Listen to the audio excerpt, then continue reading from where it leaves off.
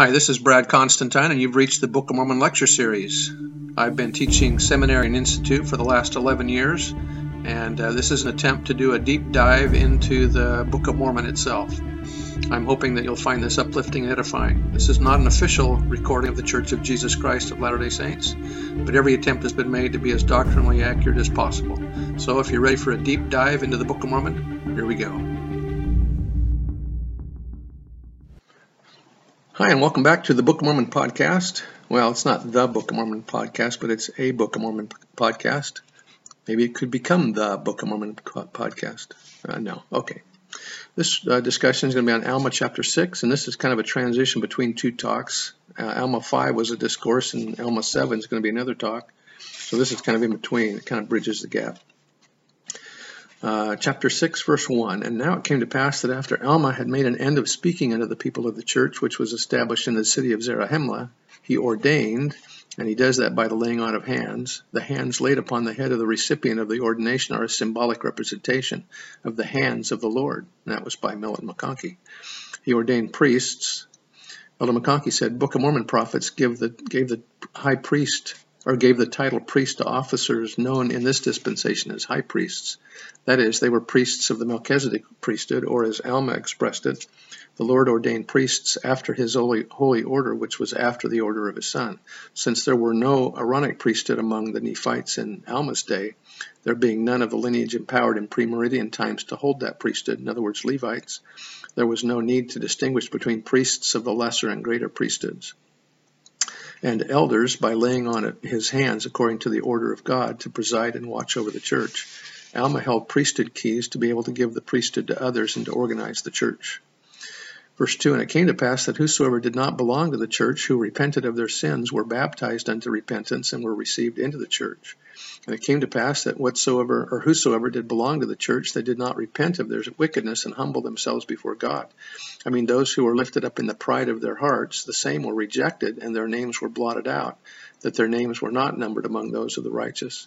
Alma is straightening things out in the church. Those who repented were baptized. Those members who did not repent were excommunicated. And thus they began to establish the order of the church in the city of Zarahemla. Now I would that ye should understand that the word of God was liberal unto all, that none were deprived of the privilege of assembling themselves together to hear the word of God. Nevertheless, the children of God, references to baptized members of the church, those who by covenant have been born again and thereby received into the family of Jesus Christ. That's in the doctrinal commentary of the Book of Mormon. Nevertheless, the children of God were commanded that they should gather themselves together oft. LeGrand Richards said, We do not want to neglect our prayers. We do not want to neglect attendance at our sacrament meetings.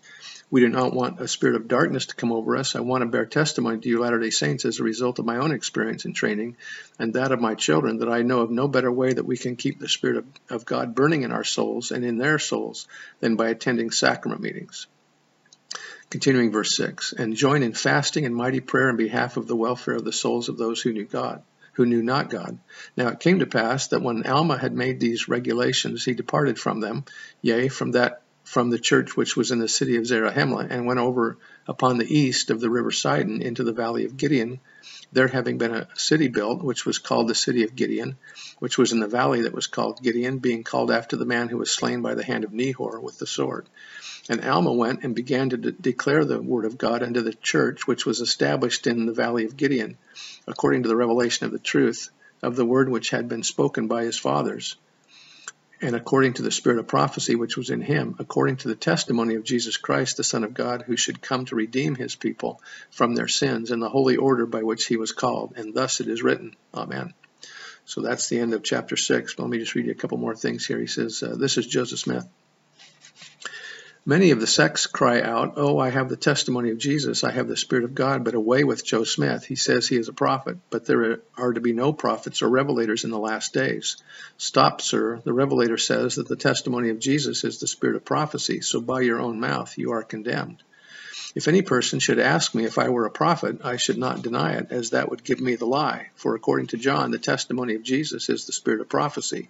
Therefore, if I profess to be a witness or teacher and have not the spirit of prophecy, which is the testimony of Jesus, I must be a false witness. But if I be a true teacher and witness, I must possess the spirit of prophecy, and that constitutes a prophet. And any man who says he is a teacher or a preacher of righteousness and denies the spirit of prophecy is a liar, and the truth is not in him. And by this key, false teachers and impostors may be detected.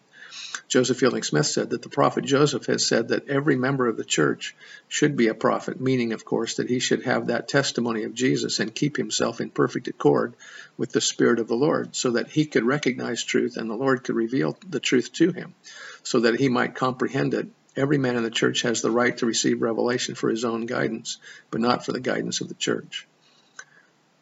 So that's the end of the chapter. I bear testimony of the truth of these things, and hopefully one day this podcast will become the Book of Mormon podcast. Talk to you later. Bye.